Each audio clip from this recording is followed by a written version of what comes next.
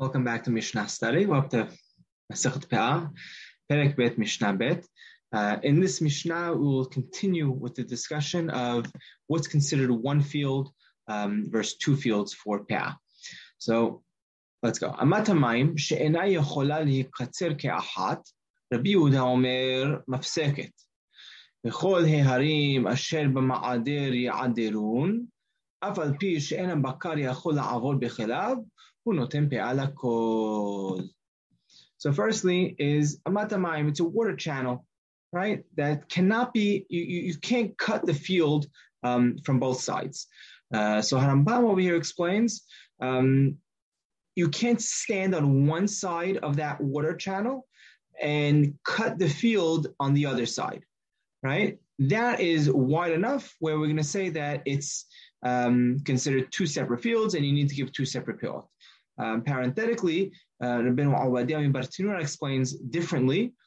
He explains that you have to stand in the middle and cut it from both sides. And then if you can't reach from the middle, then it would be considered two separate fields. Harambam, you need to say if you can't reach from one side to the next, then it would be considered two separate fields. Now, so that's according to the Yehuda, that's considered hefsek. Now, this is a pasuk from Yeshayahu, speaking about the times of a prophecy for the times of Hizkiah Melech. Now, it's debatable whether this is something positive or negative. I would say over here we're talking about all the mountains. Asher b'ma'ader ya'aderun, I say the most pshat over here is probably saying that with a ma'ader, with yani the shovel or with the hoe, right, you'll be able to plow those fields. Harambam though takes a very different approach, and he brings two perushim over here, and that is the ma'ader is the land itself. So Harambam is explaining, "V'chol he'arim asher b'ma'ader ya'aderun," right? All the hills that are in this ma'ader. What's this ma'ader? So the first pirush he brings, and that's of one that was passed down to him from the Kadmonim. It's a hard rock area, or I would say a very tough land that the cattle can't plow through with their regular plow. But what can you use? You can use a kli barzel. You can use, iron, iron plow itself, shovel to actually dig out yourself.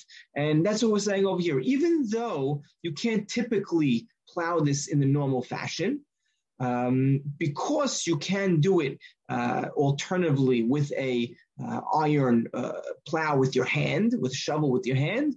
Therefore, we're going to consider this as one field, right? You could give one field, one pe'ah for it, because someone that comes will know that it's considered, this is really one field.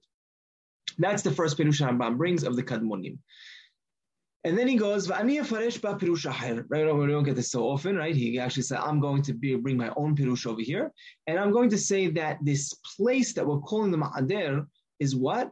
It's not a flat land, rather it's a hilly land, and that's why we're saying all the hills in this hilly land, meaning it goes up, it goes down, so it's very hard for the cattle to plow because it's not a flat land. Therefore, because you're going up and down, we would need to plow this piece by piece.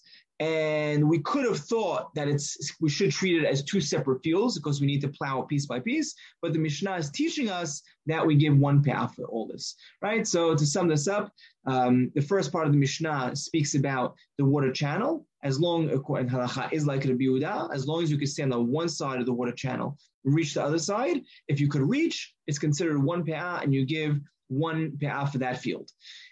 Similarly, if you have a hilly land, right, where you need to plow it piece by piece, you could have thought that this would be two separate fields, but because someone that comes will see that it's hilly, they understand that the only reason you're not plowing in between is because it's a little hard to get to, but they do understand that it's one field, and therefore you give one pe'ah for the entire field. That sums up our Mishnah.